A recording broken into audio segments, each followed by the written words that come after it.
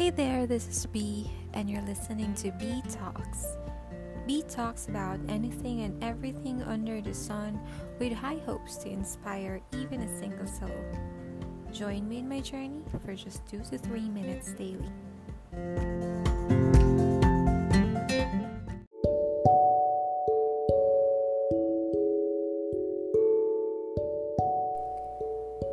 It does feel good when someone takes care of us and when that someone knows us through and through.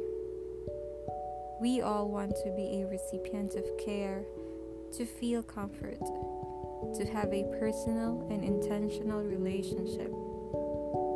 Did you know that God is a personal God? That God desires to have a personal relationship with you. He knows you through and through, and He is knocking in your heart. He will not push the door though.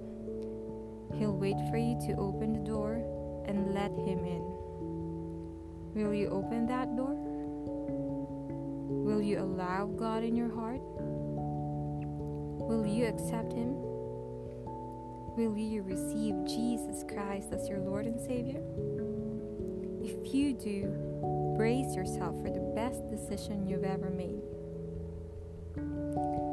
Jesus, I receive you as my Lord and Savior. With this, by your grace and mercy, I'll turn away from sinning. With your overflowing grace, I am saved and now have been given a new life. A life with God, a life full of purpose, a life lived within His will. I read this somewhere saying, Jesus leaving the 99 to find the one seems irrational and senseless, until that one is you. This might be your one moment. Embrace the new relationship you have. Embrace the love of God. Immeasurable. That's how I describe God's love. Unconditional. That's how He applies it. Bask in His unconditional love until it overflows in you. Remember this, God's love will never fail you.